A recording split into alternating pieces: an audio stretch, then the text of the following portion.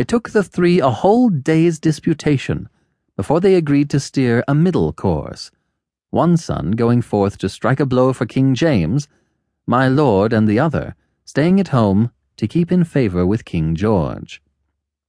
Doubtless this was my lord's decision, and, as is well known, it was the part played by many considerable families. But the one dispute settled, another opened. For my lord, Miss Allison, and Mr. Henry all held the one view, that it was the cadet's part to go out, and the master, what with restlessness and vanity, would at no rate consent to stay at home.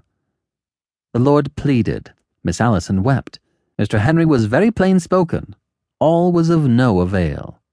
"It is the direct heir of Durrisdeer that should ride by his king's bridle," says the master.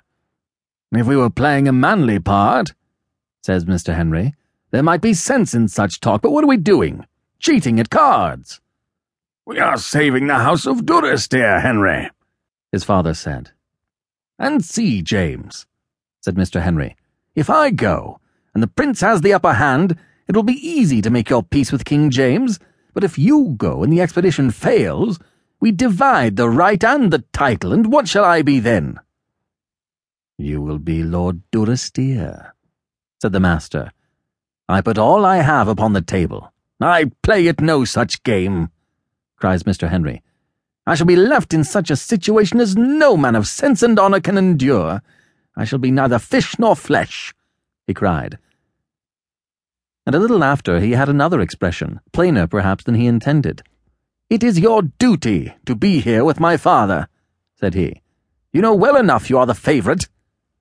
"Aye," said the master. "And there spoke envy. Would you trip up my heels, Jacob?"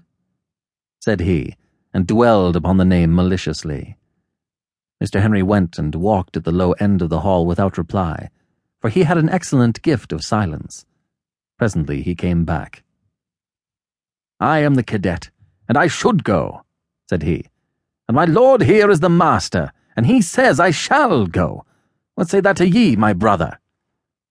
"I say this, Harry," returned the master, "that when very obstinate folk are met, there are only two ways out, blows, and I think none of us could care to go so far, or the arbitrament of chance, and here is a guinea piece. Will you stand by the toss of a coin?" "I will stand and fall by it," said Sir Henry. "Heads I go, shield I stay."